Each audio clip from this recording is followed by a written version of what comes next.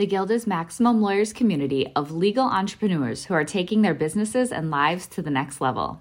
As a Guild member, you'll build relationships, be held accountable, and learn strategies specifically designed to get you unstuck and accelerate your plan for growth. Members are also granted exclusive access to masterminds hosted around the country. Our next event is coming up, and we're heading to Scottsdale, Arizona. There's something truly magical about the power of these in-person connections where real-time breakthroughs happen. Picture this. You're surrounded by like-minded law firm owners tackling your business and mindset challenges together. The energy is electric, the insights are transformative, and the results are game-changing. Investing in yourself is the best decision you'll ever make. The knowledge, strategies, and breakthroughs you'll gain are priceless assets that will supercharge your practice and propel you forward. Join the Guild and secure your ticket to Scottsdale at the best possible price by visiting maxlawevents.com. Welcome to the podcast edition of Maximum Growth Live, the #1 program for lawyers who want to grow their practices. Each week, our hosts, Seth Price and Jay Ruane, tackle the fundamental questions about how to grow the profit and profitability of your law firm. To watch the program live, submit your questions, and hear the latest episode, tune in every Thursday at 3 p.m. Eastern on Facebook for our live show. Maximum Growth Live is a production of Maximum Lawyer Media.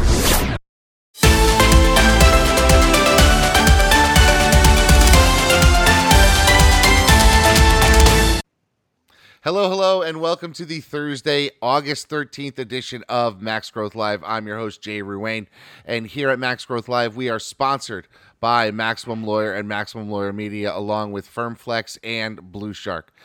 Here at Max Growth Live, we focus 100% on growing your law firm. We interview guests from all over, and quite frankly, Seth, today we have just a legend, one of the best guests that we have. So let me ask you, Seth, how are you doing this week?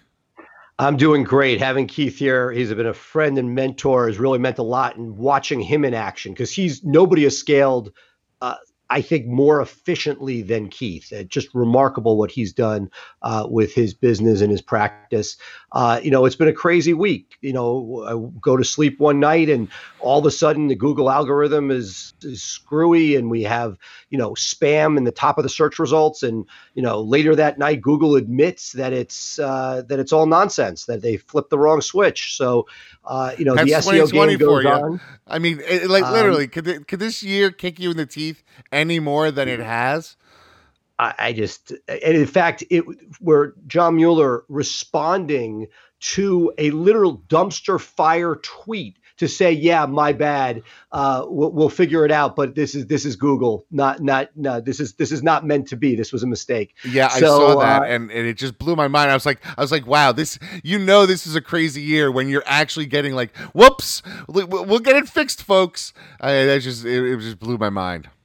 It is, but let's get to Keith, because Keith is a living legend, and I want to make sure we have time for all of Keith. Absolutely. As usual, I got a feeling this conversation is going to go long. So first, let's hear from our sponsors, and then when we get back, folks, we're going to have Keith Givens with us, chairman of the Cochran Firm. Give us a few seconds, and we'll get him right with you. We are honored and humbled to have Keith Givens here with us today. Keith is a friend and mentor who is one of my favorite business lawyers. This man has done incredible things, changing the way that we all practice today. Keith was an amazing trial lawyer of his own right, but has been known as the person who has scaled the Cochran Firm, Jacoby and Myers, the National Trial Lawyers Top 140 Under 40, as well as the Association Management Group, which helps all different organizations run their conferences. Keith, thank you so much for being here today. Yes, thank you. You're very welcome. I'm honored, Seth and Jay. Well, look, we work with a group of lawyers around the country that are step by step trying to figure out how to scale their firms. And there's nobody better than yourself, for my money, as far as figuring out how to take something from a single office in Alabama to a national powerhouse. Can you walk us through just some of the sort of fundamental basics that sort of what has led to that success in your mind? Well, probably no one has made more mistakes in the practice of law than I have. So let's start off with that.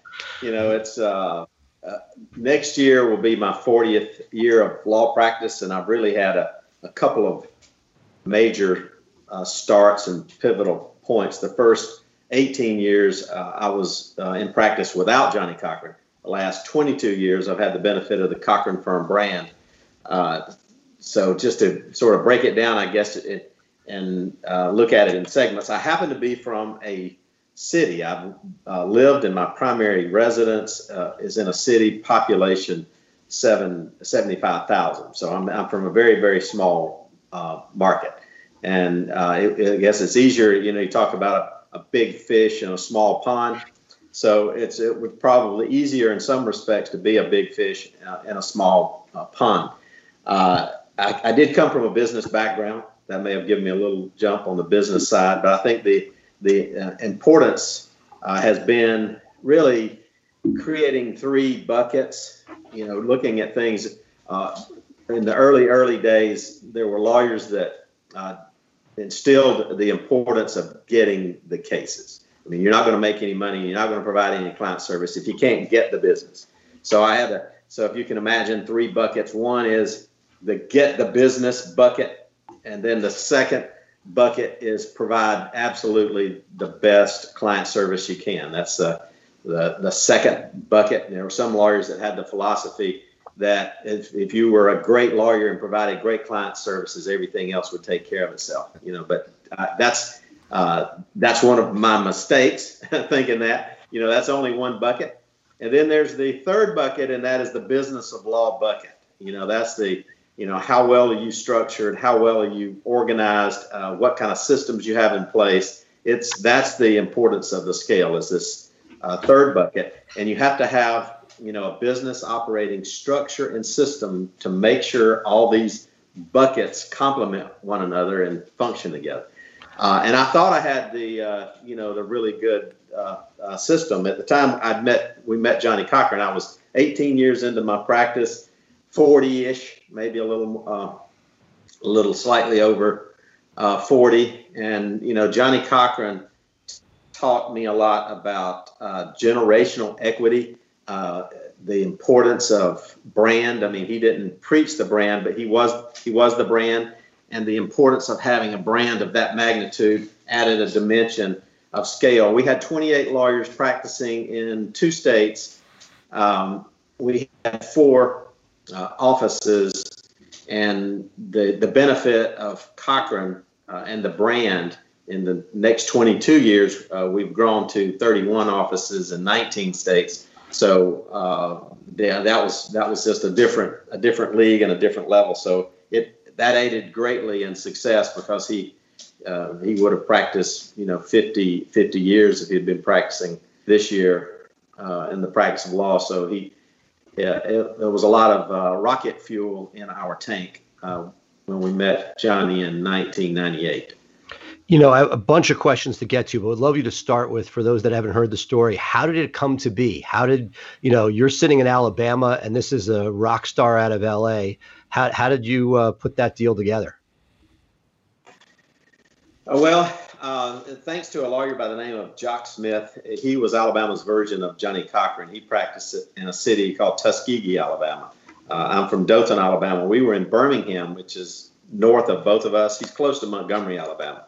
I was the president-elect of the Alabama Trial Lawyers, and he was on the executive committee.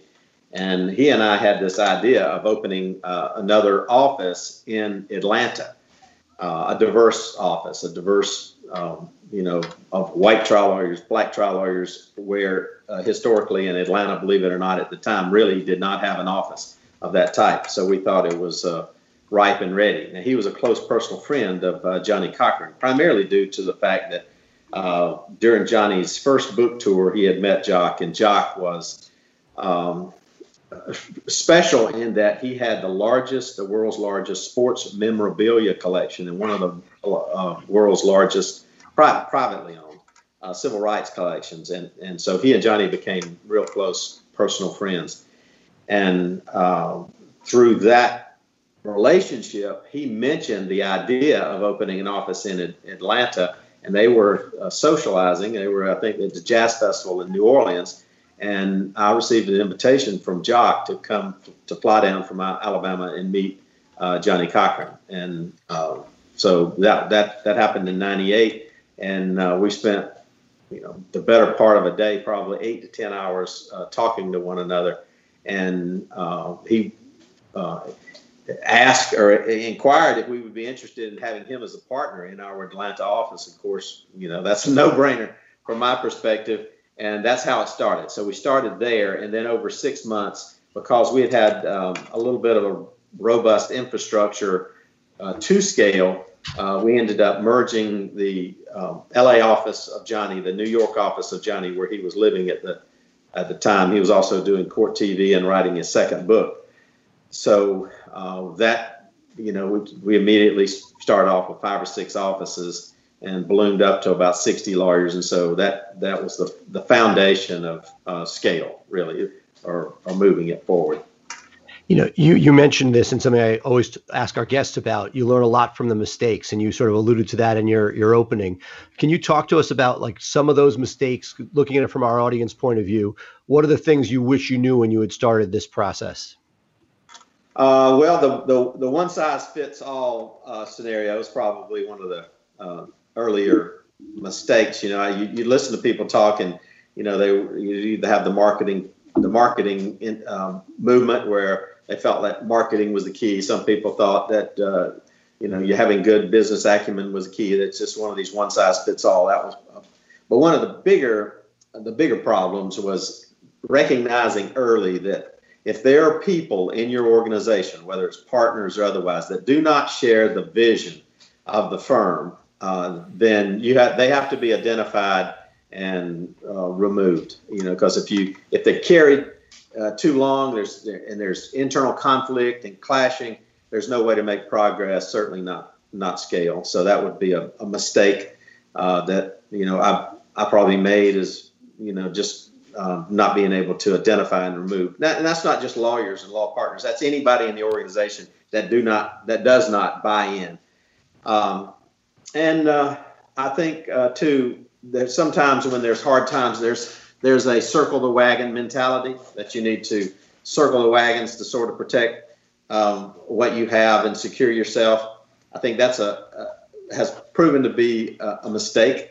That when for example, like we're in the middle of the pandemic, which is going to lead to I think a resulting financial or expanded financial crisis, whether it's going to be on the magnitude of 2008 or not. But usually I found that when you start moving forward and get aggressive during the so-called game-changing events, like whether it's tort reform, court reform.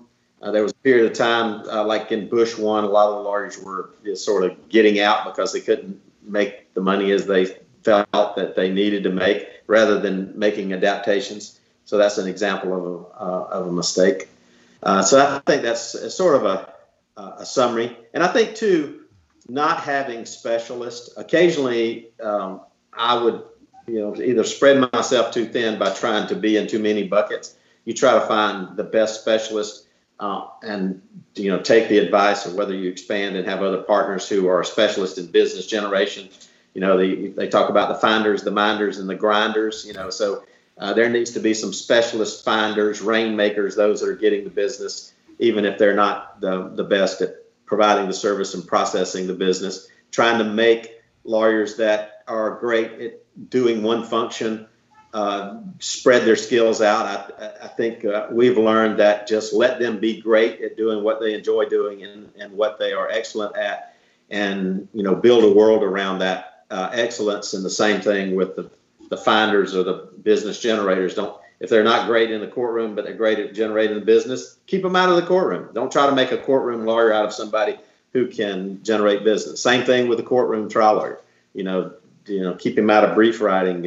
Keep him really out of the business, because the business side of law will drag down talent, and then you become less good at what has gotten you there. But you also have, at least in our world, in the we're primarily personal injury as opposed to some of the other consumer areas. We do have to have courtroom specialists that only spend their time in the courtroom. So, try not to drag them out. So those are examples. So one of the things I've admired most about you over the last decade or more has been watching you in action, and the fact that you've been able to collaborate with so many people to bring these different entities together. Never taking sort of the ego seems to be checked at the door. It's not about Keith, but it's about putting these different entities together. Can you talk to me a little bit about your business of philosophy? Because in so many different areas, whether it's walking through your hometown in Alabama or walking through NTL, you have so many different collaborations going on at one point, and they seem to work. What's the secret to your success there?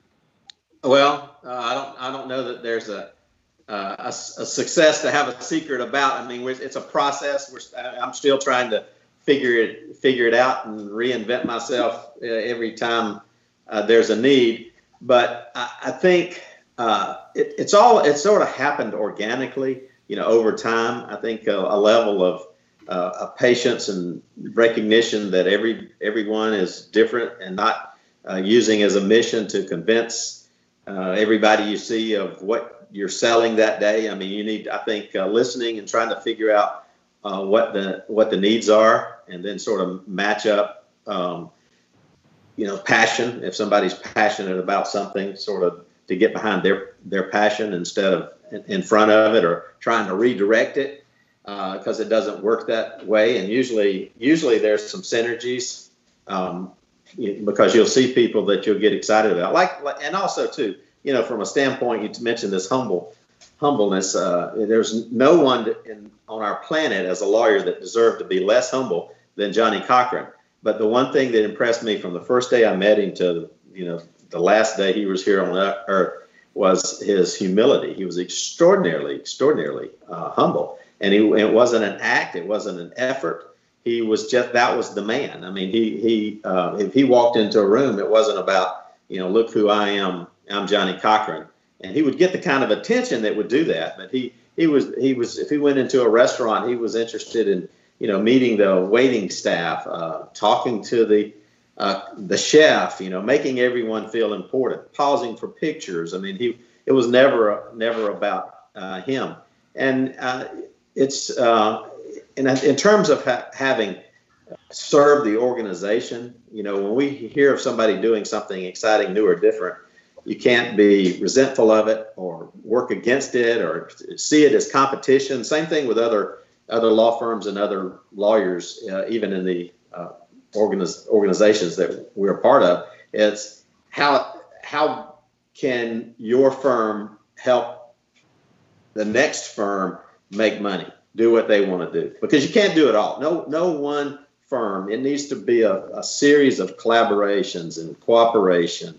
And it also helps scale. Occasionally, you find some compatibilities in which you team up on doing an effort, because we have not reached a point in America where there, especially on the consumer side of law, where there is one firm that even has 1% of the market. I mean, and I don't know of any other industry that's the case. You've got, you always have someone or some company, 4 or 5 companies that rise to the top of the market and have an appreciable market share, whether it's Microsoft, Walmart. I mean, you can, pretty much pick those. But in law, there are out of the 1.2-3 million lawyers, there's 500,000 or 600,000 lawyers that are solo practitioners. So the need for collaboration and cooperation, it feeds creativity too. I don't know that I've ever had an original thought in my life. Sometimes I get credit for a thought. I've either picked them up from somebody else, or tried to modify them, or been excited about hearing of another thought. And so I continue to look for those kind of nuances and different things that help out or provides fuel to our own momentum. Great. Jay, we were talking about Johnny Cochran. I know you have a question about that.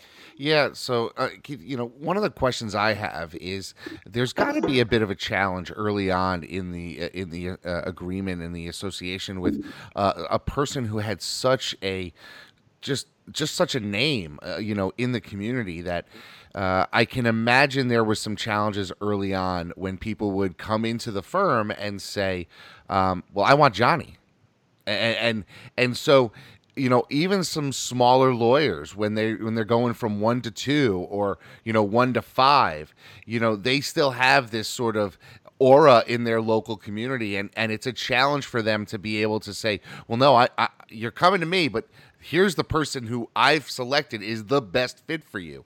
So how did you guys deal with that challenge with someone as just so big in life as Johnny? Because that in and of itself would have attracted cases, but he can't be everything to everybody. So how did you deal with that challenge? And then I have another follow-up question for you after that. Okay. Well, in the early days, I thought it would be extreme. In 98, matter of fact, the first thought I had is being a partner with Johnny Cochran is the best way to suck all of anybody's interest in you. I mean, all the cases, like, I'm partner with Johnny Cochran is, I want my case handled by Johnny Cochran. So we thought it would even be worse, not just new people wanting Johnny Cochran, it'd be everybody that all 30 of our lawyers were representing when they found out you're now partners with Johnny Cochran. We were just like a black hole that would just suck, all the business into. Actually, we found the opposite. That what everybody wanted was Johnny-like service, the quality that Johnny represented. And Johnny, keep in mind, at the time, he was handling very little law, although he had a 10-lawyer office in L.A. There were no partners. He was located in New York. And so it was, not clicking on all cylinders unless, he was in L.A., but he was 90% in New York, and he was doing court TV. He was also engaged in writing his second book, but he was serving on numerous corporate boards, and he was also one of the hottest speakers in the country. I think he'd made tons and tons of money. Well, I throw the number out because it was in Forbes. It's public. I think he made about $8 or $9 million the year before we had met him, just speaking, just on speaker fees. So he was being, Johnny had really taken him out of law. And our initial business arrangement is the brand and the name was sufficient. You did not have to roll your sleeves up and do any legal work. And I think people were surprised, especially on big cases. They would come into the firm because of Johnny, obviously, and some of which Johnny would even, clients were surprised the other way. They did not expect to have Johnny, but Johnny would get on the phone. If it was a big case and a significant place, Johnny would want to talk to the client, and he would also promise certain clients on some of the mega-sized cases to actually try the case. So he invited himself more often into the case with other lawyers. And don't get me wrong, clients were just ecstatic to have a call from Johnny Cochran. But we did not have a problem even from the start. Now, over time, the resume of the lawyers and the successes of the lawyers created, a backlog of large results, and we would go to the lawyers that had the best results. And if it was a particular type of product case or a medical malpractice or whatever, they were really environmental cases they're really, really good at, the clients had no trouble, and Johnny had no trouble with deferring to the lawyers who had specialty in those cases. So I'd say that's what we did in the early days. Now, keep in mind, Johnny is this year was the 15th year anniversary of his passing, and it's common to say, how in the world did you keep it together? How in the world is there a firm called the Cochran Firm 15 years after its namesake and main brand and most significant trial lawyer has been gone? The National Law Journal had the same question. Matter of fact, one of the headlines in the National Law Journal about 2 years after Johnny passing, and it was almost like they were shocked. It says, the Cochran Firm survives the death of Johnny. that was the headline, but we were a feature firm because they keep up like the top 10. They used to call it the hot list. Now they have some kind of other elite recognition, but the hot list would be the top 10 personal injury firms based on results. And so we've made the hot list like 3 times since Johnny passed, and honorable mention like 3 or 4 times based on the numbers. So that keeps, I think that keeps us going. We had reached scale. Now, if you ask this question, had we not reached a scalable, sizable operation with offices in major markets, with attorneys with significant reputations, thanks to Johnny that he knew and brought in from everywhere from the inner circle, the International Academy of Trial Lawyers, significant trial lawyers in their own right had already entered the firm. Had that not happened at the time Johnny was diagnosed, and it was a sudden, I mean, we were shocked when this happened. I mean, he had really come off of a year's sabbatical and was, living the life of Johnny, and was ready to roll his sleeves up when he was diagnosed with the brain cancer. So I'm confident that had we not had a significant level of scale, that it would have been devastating to lose a partner of that magnitude, because he was a very important ingredient and glue to the firm. But we also had another founder, Jock Smith, which I'd mentioned, that internally became the president of the firm after Johnny passed. And unfortunately, we lost him tragically to a heart attack at the age of 62 at his home. He passed away in 2012. So we've had 2 major founders of the firm that have passed away, that the firm has had to, so I guess, sort of endure and work beyond. And we miss them, and it is a gap. There's no doubt about it. I mean, from a rainmaking and from a firm standpoint, clients and us as just me from a personal standpoint. And it's not a day goes by that I wish I didn't have a chance to talk to Johnny about one thing or another. So it's you have to overcome that loss. Yeah, I can imagine. Yeah, that could be devastating. Keith, one of the things that I think stood out to me as I was preparing for this conversation was that, I looked at your website, I looked at all the lawyers that you have working for you, and I was able to quickly see a contrast with a lot of the substantial, I guess you would call them, personal injury firms throughout the country. So I spent a little time looking at the bigger players throughout the country. Your firm is incredibly diverse as compared to many other large firms and some of the more well-known, successful personal injury firms in all the major markets. How do you think, and it's something that's obviously in the news now, for a need for diversity among law firms. It's active in our community. A lot of bar associations are talking about that type of thing. Can you tell me a little bit how you think your attention to that detail, attention to having an inclusive and diverse partnership has allowed you to grow in ways that you may not have been able to grow if you were sort of homogenous like many firms tend to be? I mean, you look around, it tends to be in the big PI firms, 7 white guys. And that's not necessarily the makeup of our society. And so you've done something very special. And I want to, delve into that a little about how you think that's helped you really sort of scale and service the clientele.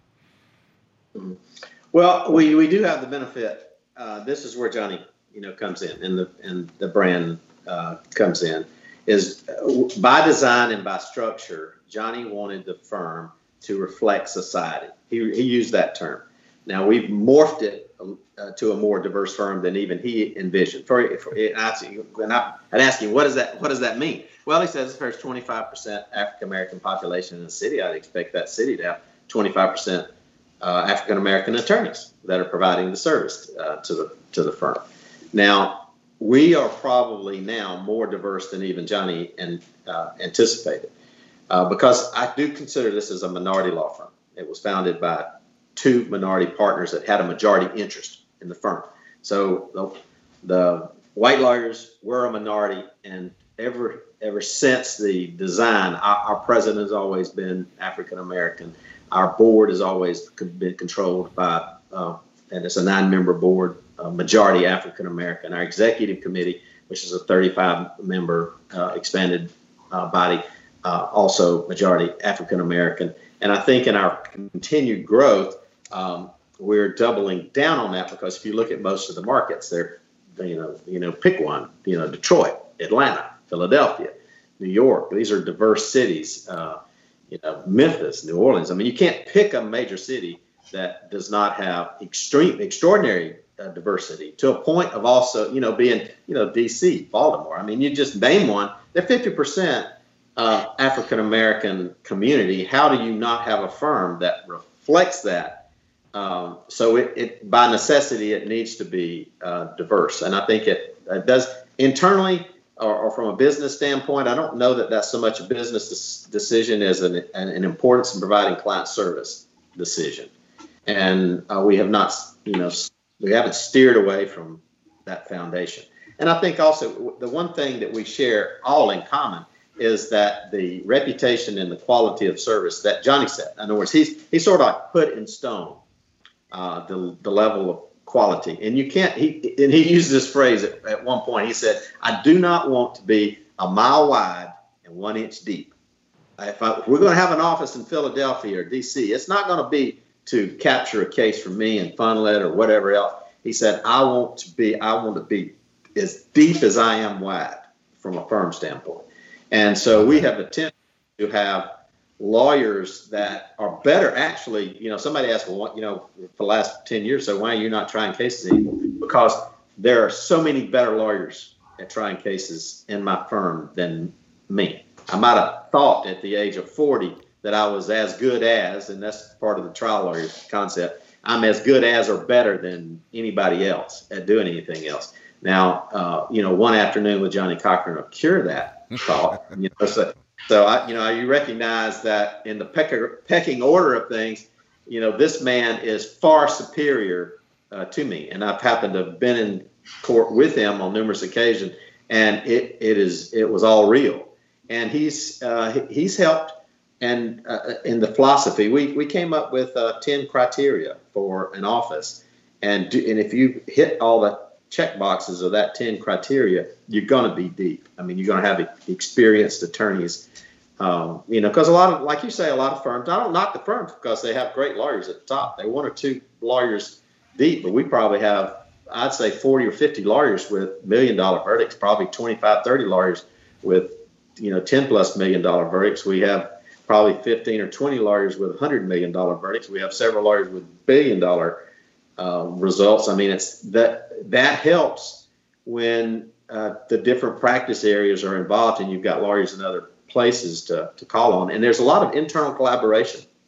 Everyone knows when you can get in over your head as a lawyer, as an office, or as a firm. If it's an environmental case, it's going to cost $10-20 million to fund, doing it in a city population of 75,000 with, maybe 20 lawyers in a location. It's not the same. You may only have one of those lawyers that do environmental case.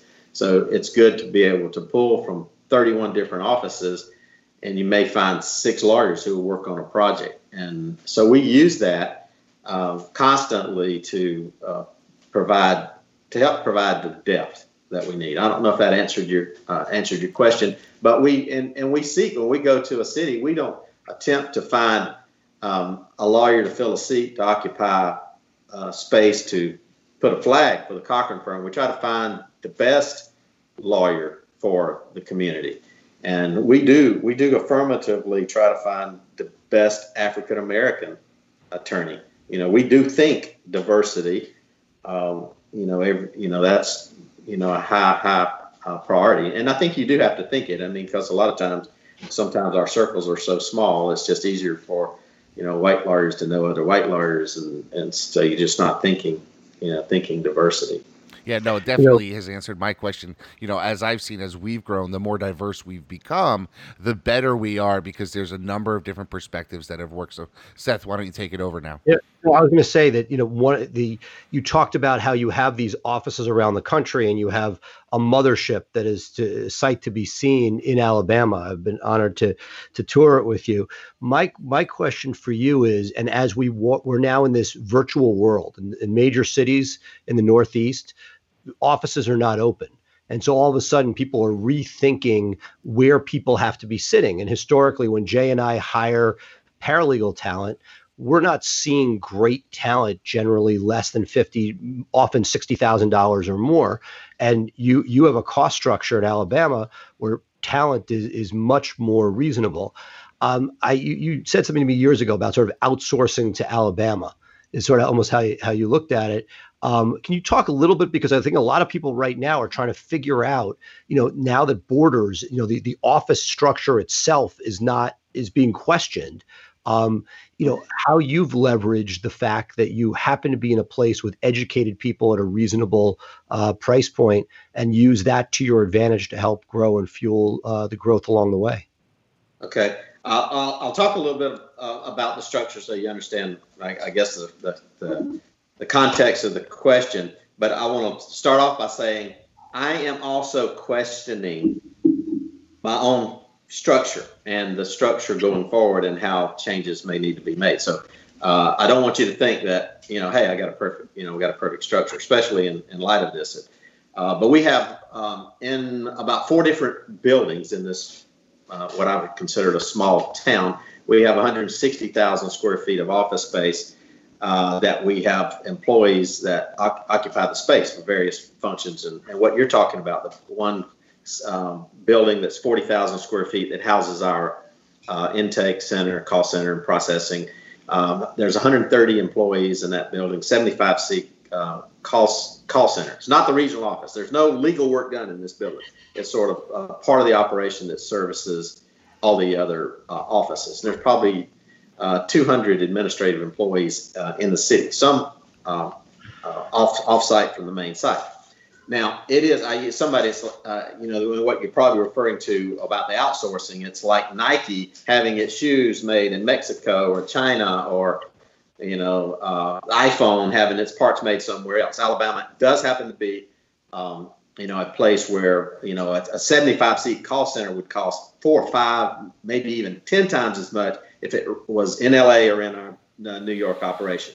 So we're able to have more people. We happen to be close to the largest Army aviation military base in the world, for helicopter training, and it brings in real diverse market force for us. So we're fortunate. We also happen to in our city we had the call center for Verizon, so we're able to get a lot of talent because they're coming in from all they handle Verizon's call center work for the whole country.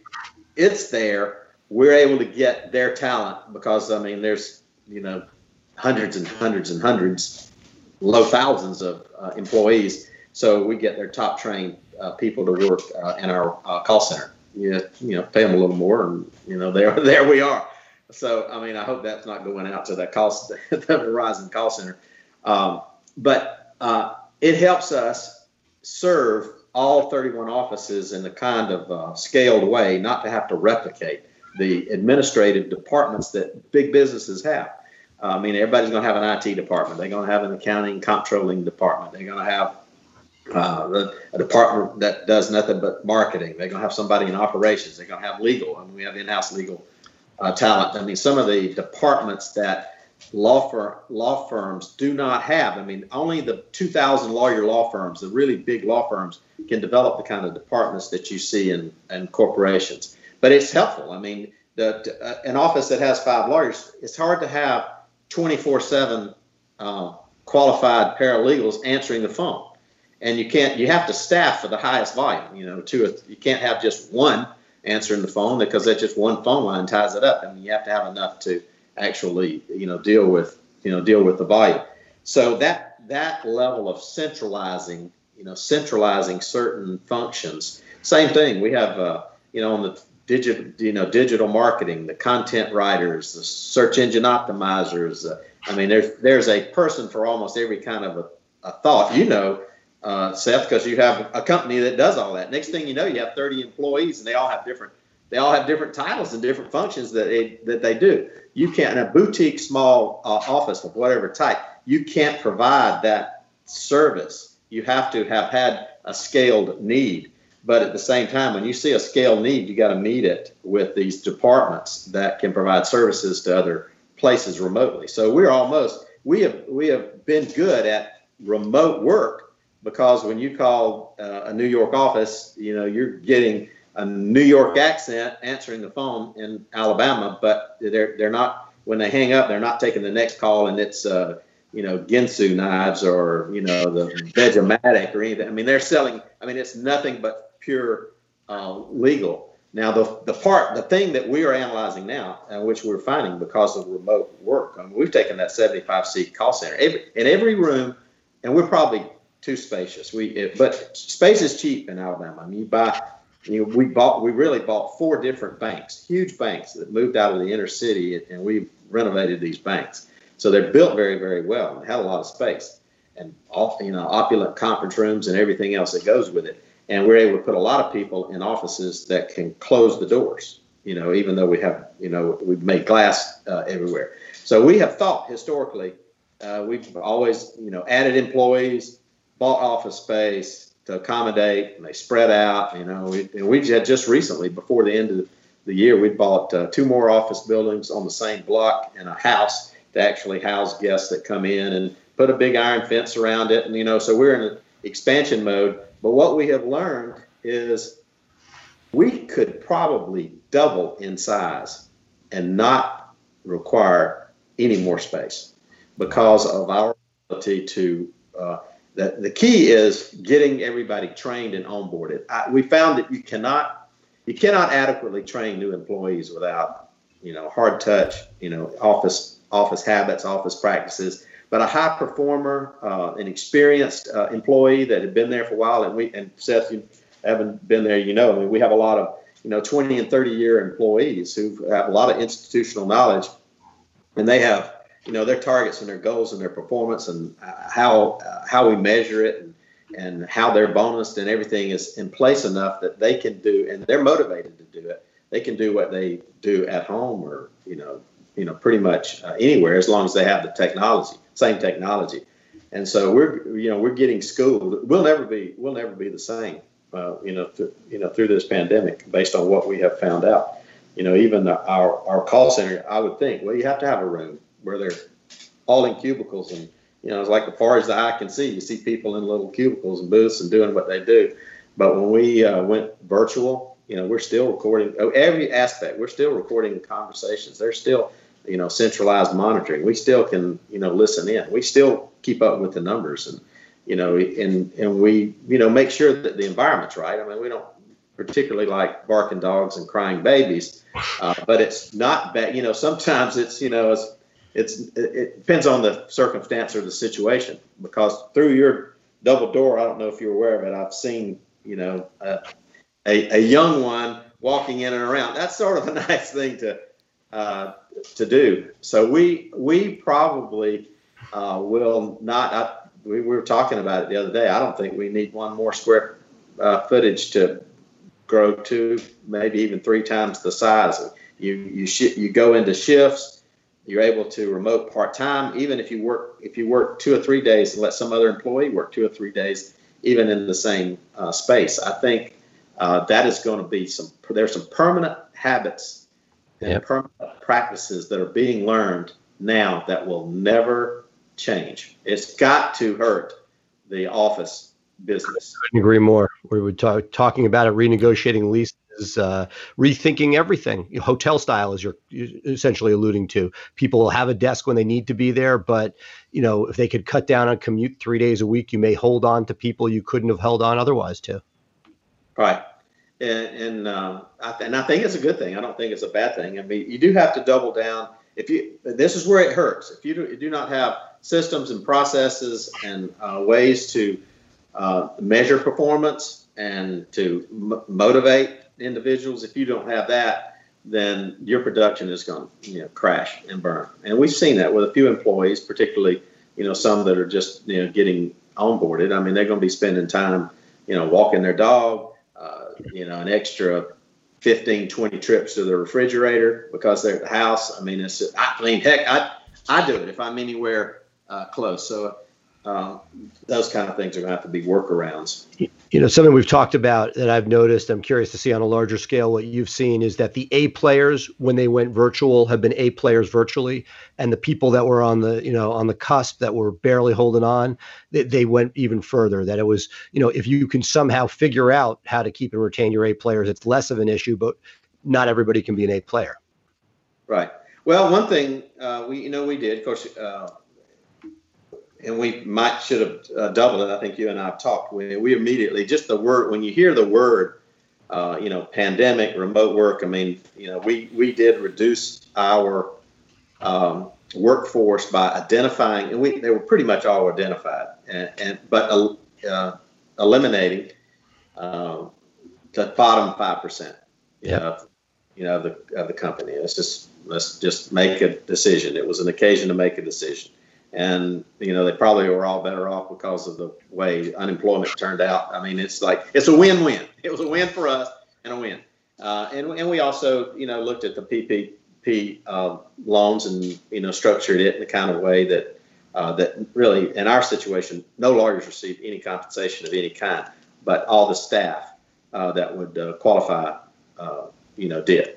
So that was, of assistance. And but we happened, from our internal standpoint, it just happened to hit us at a cycle where we were abnormally loaded with reserves. Usually, we say 6 to 9 months in comfortable reserves in case the faucet just turns off. I guess that's just a natural fear and paranoia that I would have. But we had a lot more than that for some reason when it hit. Now, that doesn't mean you're going to, just burn through it, but it did give us some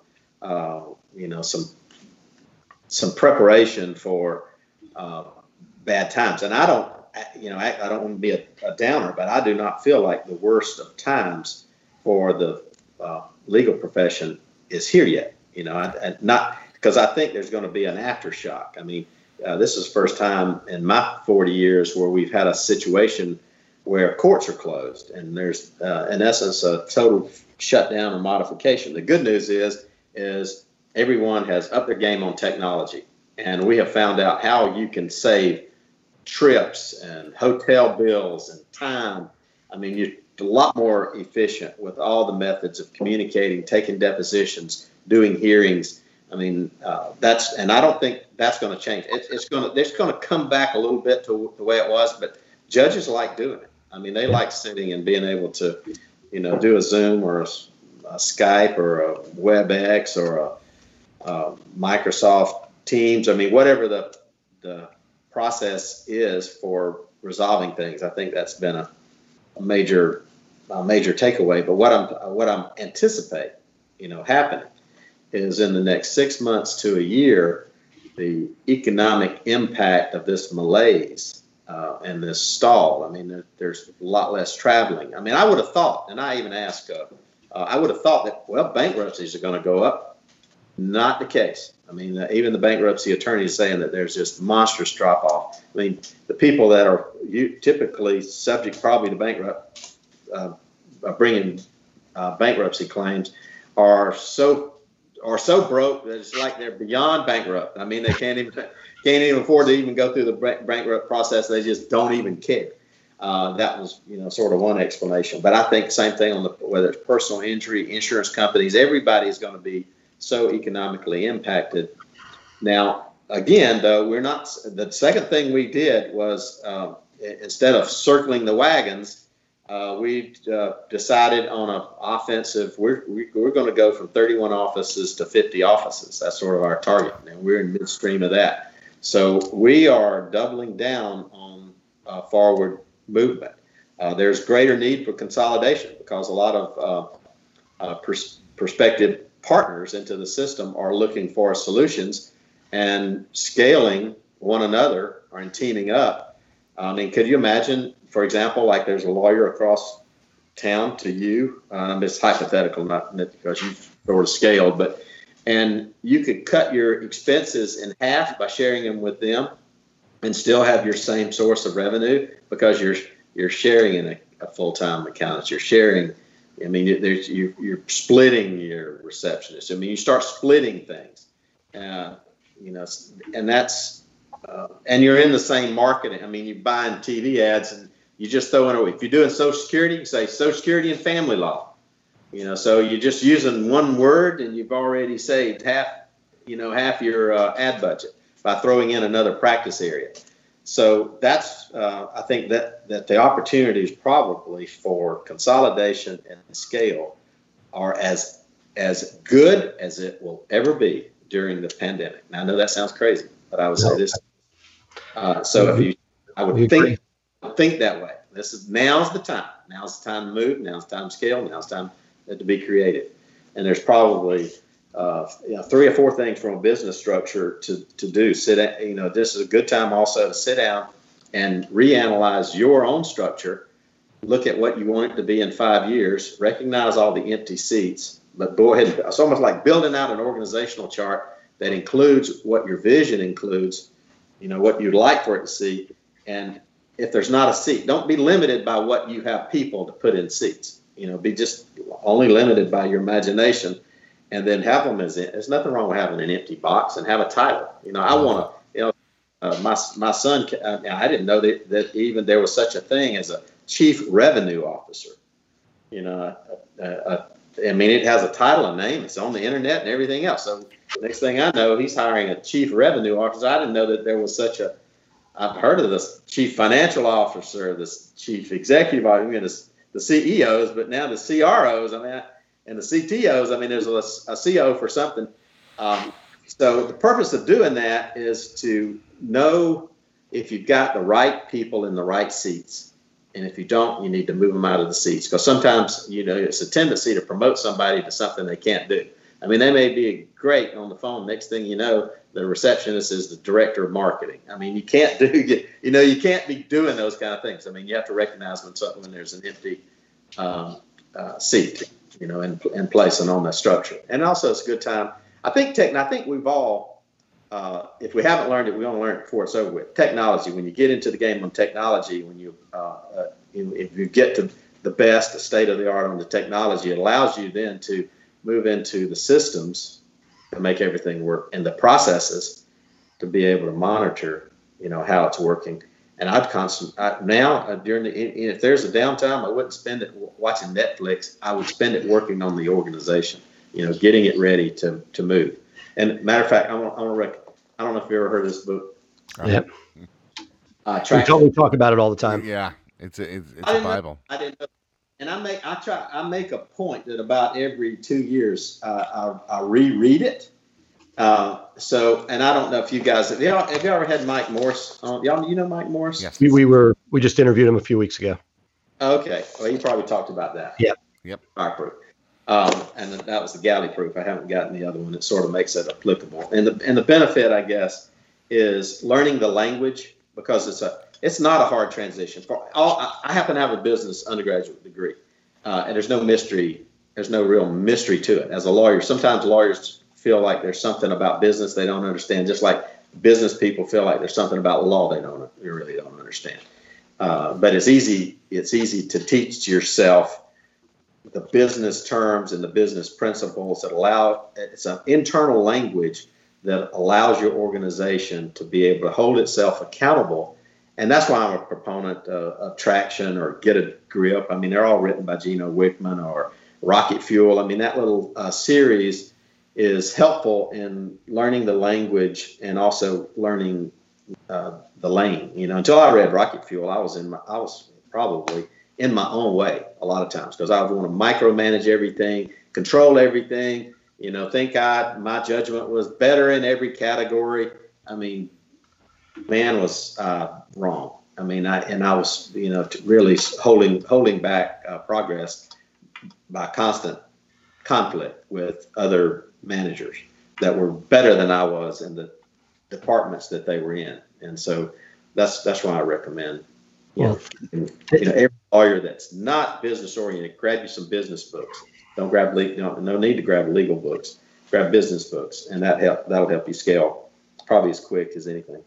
Well, Keith, thank you so much. We could keep going on. I'd love to have you back. I want to hear the story of NTL from inception through what it is today. But this has been awesome.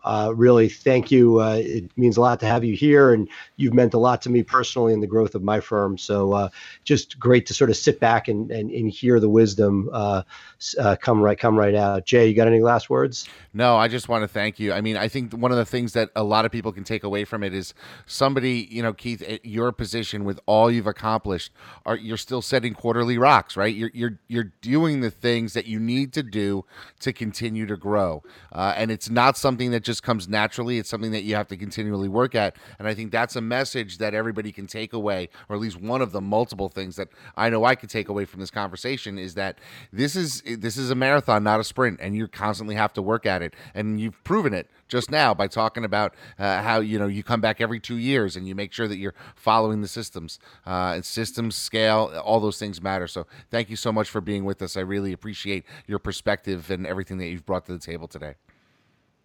Well, thank y'all, and I also likewise look up to the two of you. So and I look forward to following your insight and message and vision. So thank y'all very much. Thank you. Thanks, Keith. All right. Take care. All right. Well, to say wow is an understatement, Seth. That conversation really sort of opened my eyes to a lot of things. I mean, even the stuff at the very end, talking about traction. I know it's a book, it's a Bible that a lot of people in our community sort of look towards. But what are your thoughts?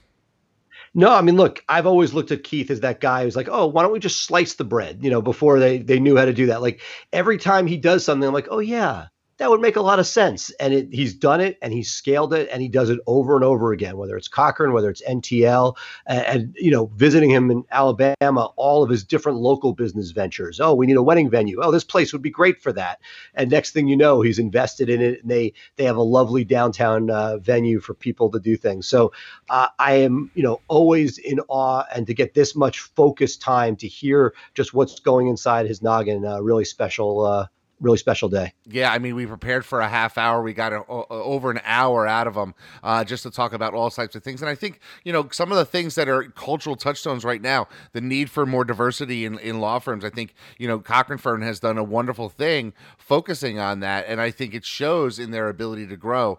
And so that's certainly something that a lot of people are talking about now. And I think it's something that people can take a lesson from and how to do it and how to do it the right way. But we got to end now because, as usual, we've gone over what else is new, but we want to talk about what's coming up in next week. So, Seth, why don't you give our listeners what they have coming up next week? We got two things next week. We'll have Nalini on talking about directories. Right now we talked about the algorithm, nonsense at the beginning of the show, a lot of uncertainty. And that means that where you place your dollars mean that much more. When the algorithm keeps changing over time, not just the mistake that Google made, the question is it right to be in a directory? Is it cost effective? Is it worth the link juice? Can you get leads from it, et cetera? That's the first part. The second, John Fisher, new book just came out, a juggernaut, a ton of information, and would love to sort of pick his brain and figure out what he's seen, because he's kept his firm small, but the information he's providing is really a blueprint for any law firm that wants to create systems. He quotes you a lot and wants to be able to scale. The same fundamentals are there, and can't wait to do a deep dive with him. Yeah, so that's great. So for that, we're going to end this episode now. That's going to do it for us. But if you wanted to take us on the go, you can download the Maximum Growth Live podcast on any one of the podcasting platforms. I have a preference for Apple Podcasts. I know you're a Google guy, Seth, but it's also available on Spotify. And you can tune in every Thursday for another edition of Maximum Growth Live. So thank you for being with us today. If you have questions, please feel free to give us a comment down below. If you have any suggestions, you can also DM us on any one of our social channels. We're happy to talk to you about this program and bring you the type of content you need to grow your firm. So for that, for Jay Ruane, for Seth Price, we'll say goodbye. Have a wonderful week, and we'll see you next Thursday here on another edition of Maximum Growth Live.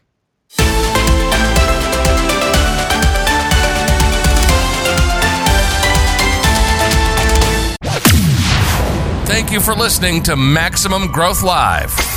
Please remember to subscribe to our podcast for the latest episodes and tune in live on Facebook every Thursday for our live show. For more information, visit Maximum Growth Live on Facebook or MaximumLawyer.com, and be sure to share us with your friends.